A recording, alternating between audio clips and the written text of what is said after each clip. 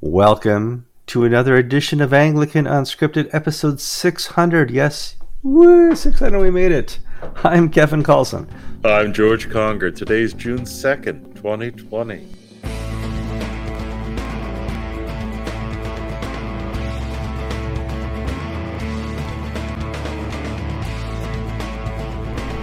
Different day, new chaos. We will talk about that in a minute. This is episode 600. You got to watch a couple of videos of people who submitted their We Love Anglican Unscripted, and we watch from so-and-so, and we are so-and-so. We really appreciate that. I'm going to tell you right now, Pope Francis did not submit a video. So right here, you hurt Pope. But next time, when we get to 700, I expect a nice video from Pope Francis. George, how's Florida this week?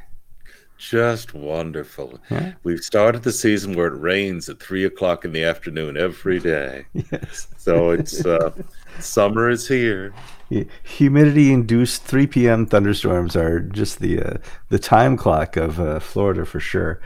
Things are doing well in Connecticut. We don't really have any protest here because we have a large portion of black-owned businesses, and nobody wants to ruin those. In Connecticut, we block traffic, which is fine, except nobody's working, so there's no traffic. But we'll talk about that in a minute. First, we got lots of news out there in Anglican land, and amongst all the chaos, COVID, the economy, Trump, race riots in America, and all that's going on in the world, over in Hong Kong, way across the sea, there's something happened that we also need to talk about. Because in the dark of the night, I think China is going to retake, reoccupy, and reclaim Hong Kong in all its glory as their own, George. Well, it's not even in the dark of the night. It's in the open sunlight. Hong Kong, the Chinese are completing the 1948 revolution. They stopped at the borders of the new territories in Hong Kong. They couldn't make it over the water to Taiwan, the communists. Well, now they've abrogated the treaties they signed with the British when they agreed to the transition of Hong Kong to Chinese sovereignty. And it's a pretty bad situation that the justice system of China, which is no justice system at all. It's a very scary place, is now going to be imposed upon Hong Kong citizens and residents. So let's say you're. So what are we seeing? We're seeing Hong Kong newspaper owners, Hong Kong democracy politicians arrested and charged for sedition and for treason or disappearing. And this is all contrary to the basic laws of Hong Kong. Now, the problem in the Anglican world is that the churches have been sounding off. Cardinal Zen, who's the former Archbishop, Catholic Archbishop of Hong Kong, has been very vociferous about the Chinese government. This is the Chinese government that on the mainland is destroying churches, arresting Christians, putting Muslims in concentration camps. It's very anti-religious. The Catholic leadership and the Protestant leadership have been quite vocal about this cannot stand. But the Archbishop of Hong Kong, the Anglican Archbishop, has been on the other side. He has supported the Chinese government's takeover of the basic freedoms of Hong Kong. And not only is Archbishop Kwong the Archbishop of Hong Kong, what else is he, Kevin? He's the head of the ACC, a big leadership role in the Anglican Communion. And let's be clear, Mao communism has no need for Christianity. The only person you're allowed to worship is the head of the state. You are forced to be a member of the Communist Party. It's not well, you can if you want to be a member. You are a member of the Communist Party. And it's hard to see this in this day and age when media allows for transparency, when it works well. And what we When it saw works, with well. when it When it works works well, well. we saw the Arab Spring. We saw lots of things in the last decades where the media working well was able to help reveal and encourage democracy, to help and encourage freedom, to help and encourage smart choices. Lots changed in the last couple of decades of media, of course. We are to the point now that you're going to wake up one day and you're going to see Chinese troops marching through the streets of Hong Kong, and you're going to say, what happened? How did this happen? Well, it happened because we weren't paying attention. The media wasn't doing their jobs. The government weren't doing their jobs. But George and I are here, and the church wasn't doing its job.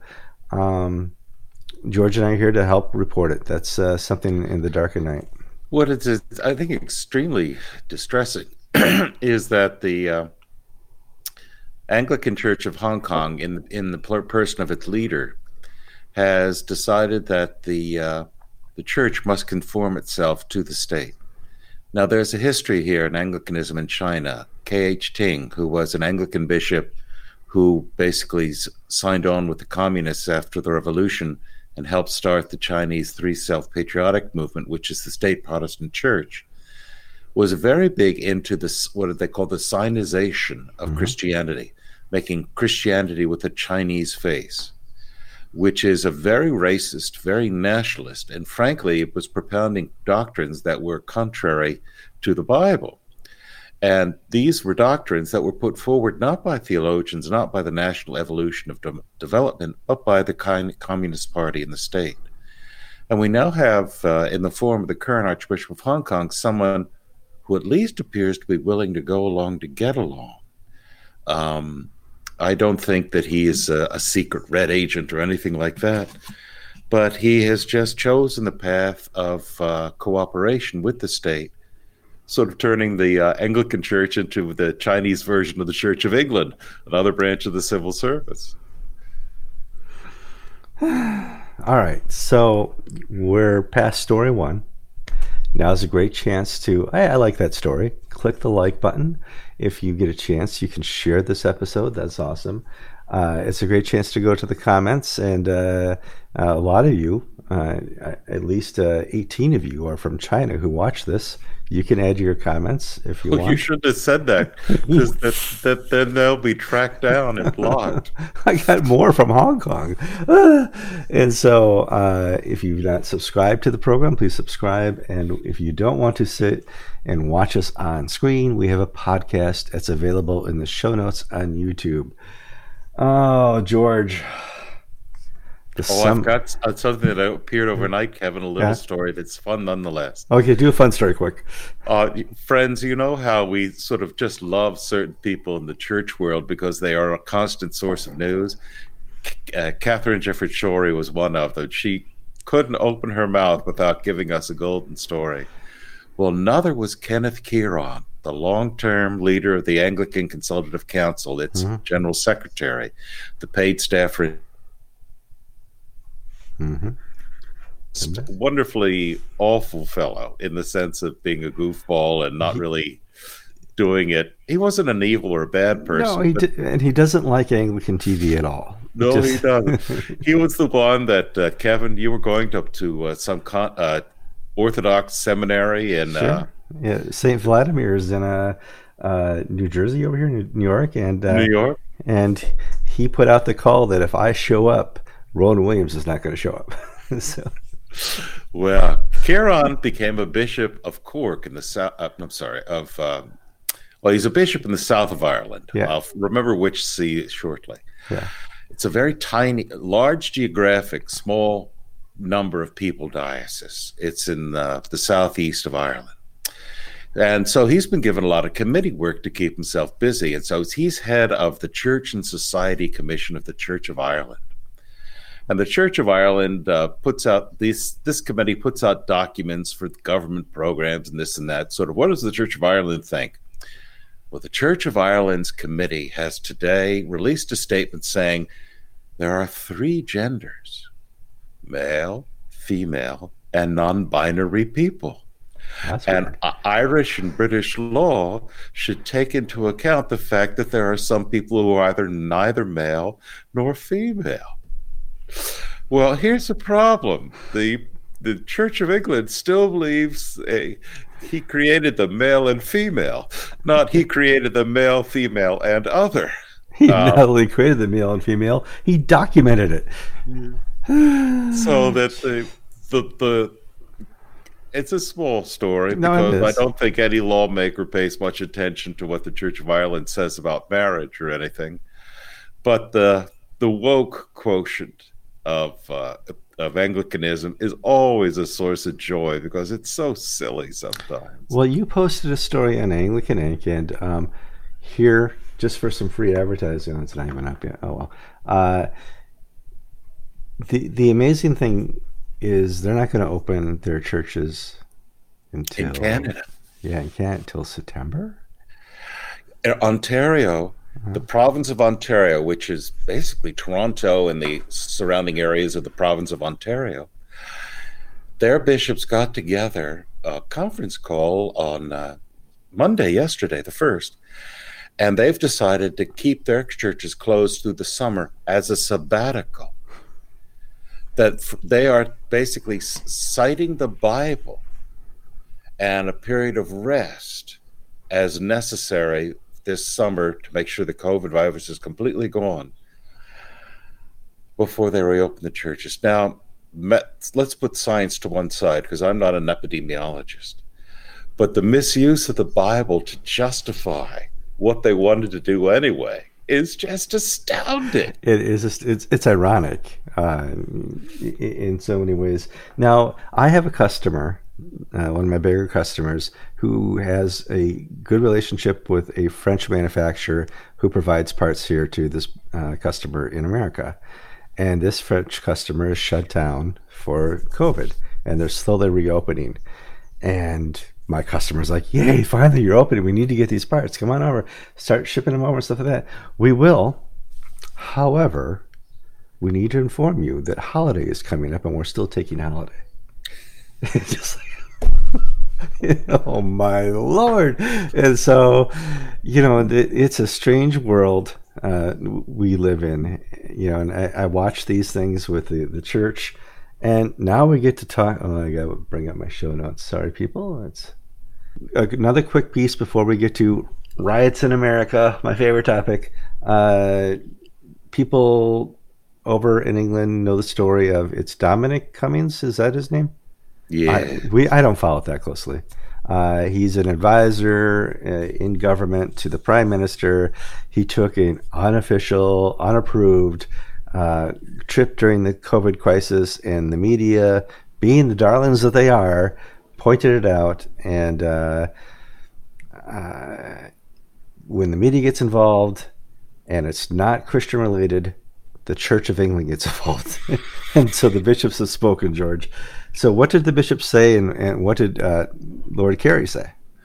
Well, a number of bishops decided to become all political and were very harsh, and they went on to Twitter and other social media outlets denouncing Dominic Cummings in extraordinarily harsh terms. Bishop Bain went on to say, we cannot trust the government anymore because they think we're mugs. Well, yes, they think you're mugs, but that's not new. But in other words, they were very intemperate and impolitic in their attacks, and they were very self-righteous and moralistic. And some commentators said, you've said not a single word about the abortion laws that Parliament is imposing on Northern Ireland. You don't say anything about issues of moral, where the church does have a legitimate voice to speak out. Yet here you're getting involved in the foibles of party politics and virtue signaling. Well, Lord Carey on June 1st had an article in the Daily Telegraph, which unfortunately is behind a paywall. You'll either have to pay the Telegraph to read it, or some rogue websites have copied it without legal permission. Not us. Not us. We can't do that. We don't want to get sued. But Kerry has said, look, this was a terrible mistake that involving the church in partisan politics and virtue signaling, and it does nothing for the country, does nothing for the church, does nothing for people. George Kerry was the voice of reason and the voice of, he was the adult in the room in this discussion within the Church of England about the COVID moralizing. Yeah. So kudos to George Kerry. Well done, Lord Kerry. All right, on to riots in America. This may come as a surprise to you, but George and I are white, and if you don't want to hear two 50-year-old white men talk about race in America, I understand. I get it.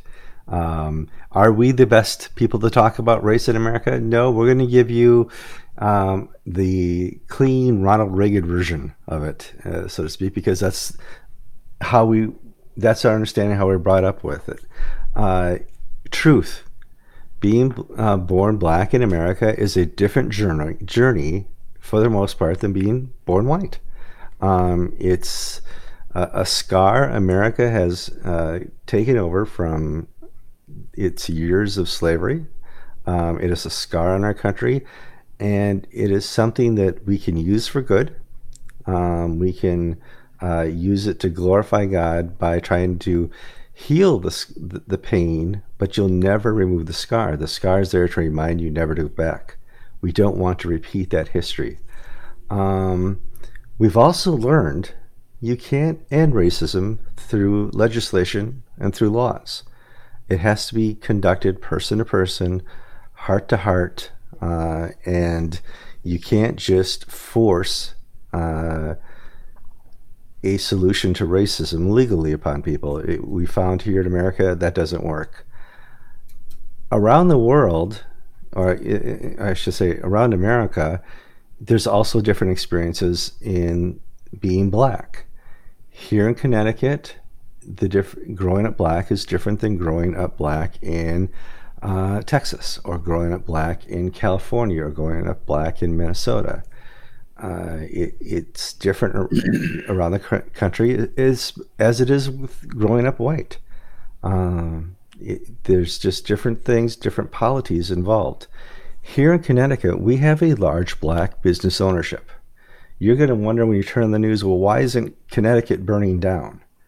Well, there's a lot of black men who don't want these riots here in Connecticut because they've been building businesses for 50 years.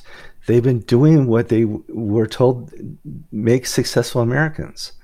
And if you want to go protest, go block traffic, that's fine. But please don't burn down our black businesses. And I have many friends as a businessman here in Connecticut who are black. And one of the things that disheartens me is sometimes they say, when I'm interviewing a black person who's coming from the inner city, I don't immediately reach out and want to hire this person because they have been brought up to understand business differently. They have been brought up into the system, the systematic racism. And we teach them that being black is not good, that being black is something not to be proud of. We teach them that the world hates them because of their color. And when I speak to my black business friends, I can't always take that type of person and transform them. Now, I have Nigerian friends who come here to America and they don't notice the racism at all. They set up businesses. They're successful. They have this frontierman mentality because when they were early in their education, they were not told it's horrible to be black. They were told we are frontiersmen, black people, and we will conquer the world. And they do. They're great businessmen. And so you can't just say being black in America is horrible. I think being brought up in the public education system as a black person is horrible. It is a systematic racism. And when I talk to my black friends, business friends, church friends who are successful, many of them avoided that or were able to overcome the systemic racism. It's hard to watch. It's hard to understand how 50 years after Martin Luther King, we're still dealing with this. And it's sad because it's self-perpetuating and it's history repeating itself. And once again, here's two white guys trying to talk about racism. Thankfully, well, Kevin, I think you might be I think you're beating yourself unnecessarily on the line of two white guys talking about racism. If there is going to be improvement in society, there needs to be a conversation. Oh, sure. And that involves dialogue with all parties. Just to see, in other words, one of the problems we've seen this past week is the failure of black leadership to rise to the situation. Now they've lost control of the streets to the Antifa movement. So when we had the death of George Floyd in police custody, but what we do know is that at that moment, the entire United States was of one mind. Well, we need to do something about police brutality, and if there's a racist angle, we're willing to talk about it. So you had everyone from Franklin Graham on the right all the way across the spectrum to the left saying we identify the problem. And we support the protests.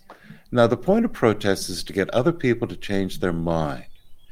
And where the protests have gone now is not to change people's mind, but to basically close minds and hearts. Because if all you do is say if you're trying to talk to the white majority and say we need to have these changes, and then you have 4 or 5 nights of television showing young black men and women looting black-owned stores in the inner city and beating up old shopkeepers with 2x4s, you've lost the moment. The leadership has not spoken out to distance itself from the anarchists and the Antifa people. And I think it's important to take a 30,000-foot view. Our trajectory as a nation was good. If you wanted to participate in politics, in business, in religion, in any part, your color didn't matter. You could succeed. Yes, you had a different journey. Kevin's journey was easier than my fellow black businessmen, but you could achieve it. You could, if you wanted to, become president. We've had a black president.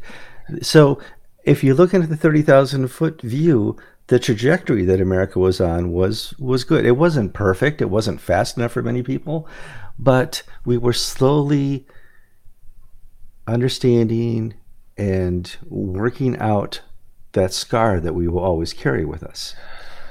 Well, I'll give you some specifics. The Rush Limbaugh, who is a very, famous political commentator on the conservative hot side, had a black podcaster, Charlemagne the God, I think, on. And Rush Limbaugh wanted to initiate a dialogue. How can we go forward? What do we do? He was not looking to beat up or trap. This was a golden moment of somebody, Rush Limbaugh, who basically has the heart of conservative America beating within him and who people will listen to, the majority, without much who will listen to. And the guy comes back, and Charlemagne the God comes back, well, we need to undo systemic white racism. And the point is, that's no answer, because tell me which button you push or which lever you pull to end systemic white racism. In other words, the moment is, okay, we had an example of this in prison reform. Kanye West went to President Donald Trump with some concrete proposals about how to reform the justice and the prison system. And it was done. And it's in the process of being done.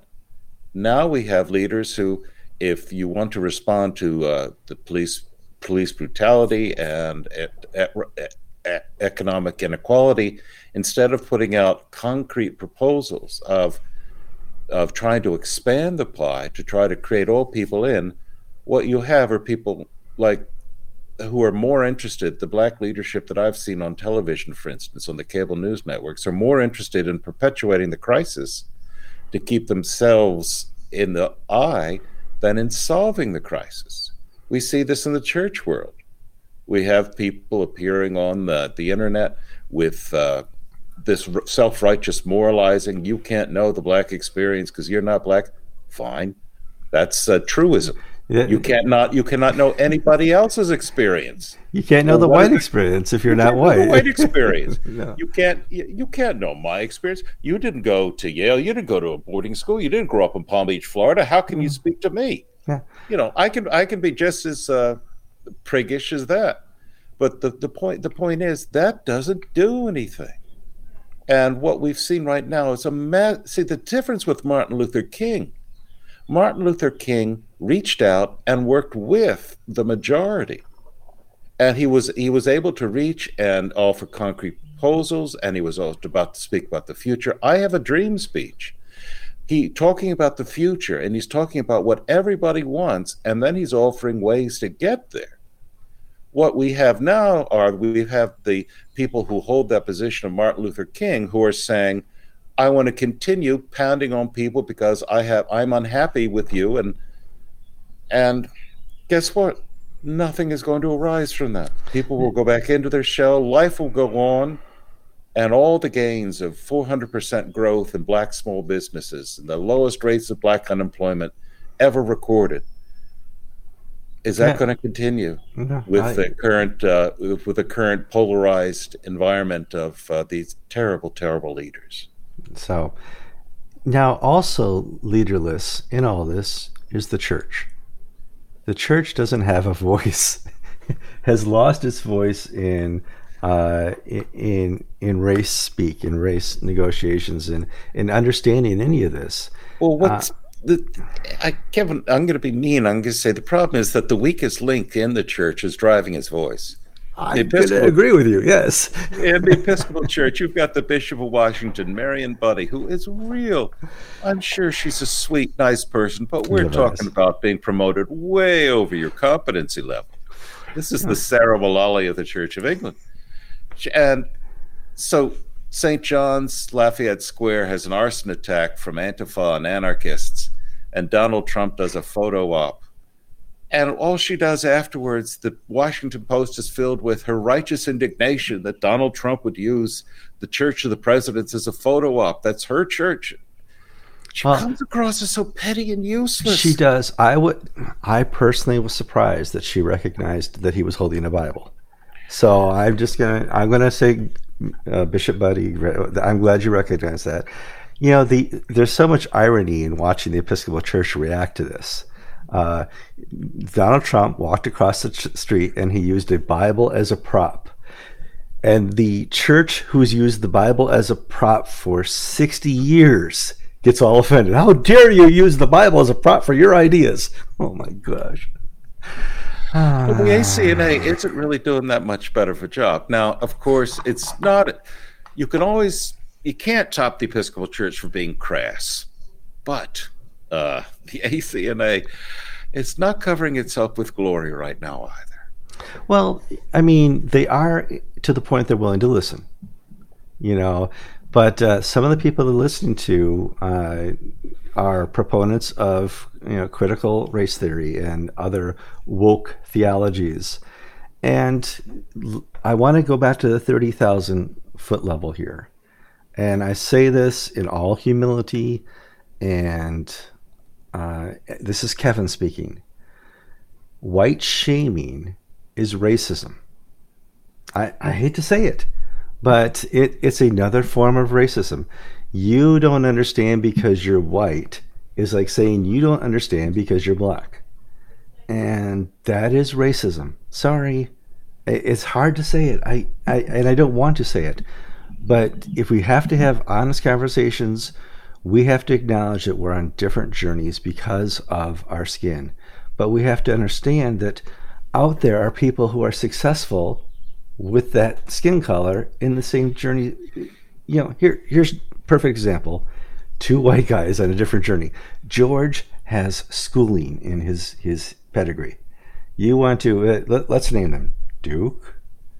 You went to Oxford. You went to Yale. Went to Wharton. Wharton. Kevin dropped out of college his sophomore year. Kevin doesn't regret it, but my journey has been a little harder because I don't have that little piece of paper that says I earned a degree from college. And you don't have the student loans. I don't have the student loan. That's true. I have no student loans. However, my economic success, my spiritual journey, my family journey, everything that I could be, it's been a harder walk. It's been a harder journey. I've had to fight and I've had to argue with people who say, well, you didn't get a 4-year school. You're no good. It's just like, it's a harder fight, but I'm so much better for fighting it. I'm a better person for having to fight this fight. And, here I am. I'm on the cusp of retiring in my mid-50s because I was willing to fight despite what people thought of me. So it is what it is. I think George and Kevin have covered racism and riots in America. What can you do? Oh, is that your phone? I hear a phone beeping out, buzzing away. Can you take it off the table where the microphone is? There, just lift it out there. Yeah, cool. Right there. Okay, what can you? Well, pray. Yeah, pray. Yeah, my Actually, gosh. open the Bible. Oh, that's right. Open the Bible. And see, here's the thing. There is nothing new under the sun as far as sin goes. Mm-hmm. We've been here. We've done that. And the way forward is very, very clear. It's turn your life, your heart, your soul over to Jesus Christ. Love your neighbor.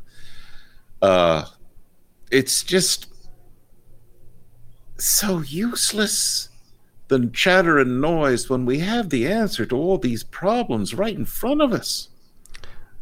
Through human history, we know that riots seldom work in the long term. They are, for short-term insurrections here or there, wonderful. Is this the Boston Tea Party? Not in the slightest.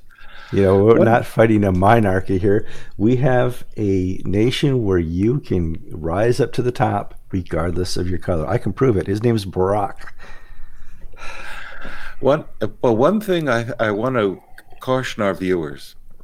One of the modern things that many of us who have traditional backgrounds and educations aren't aware of is that words change meaning.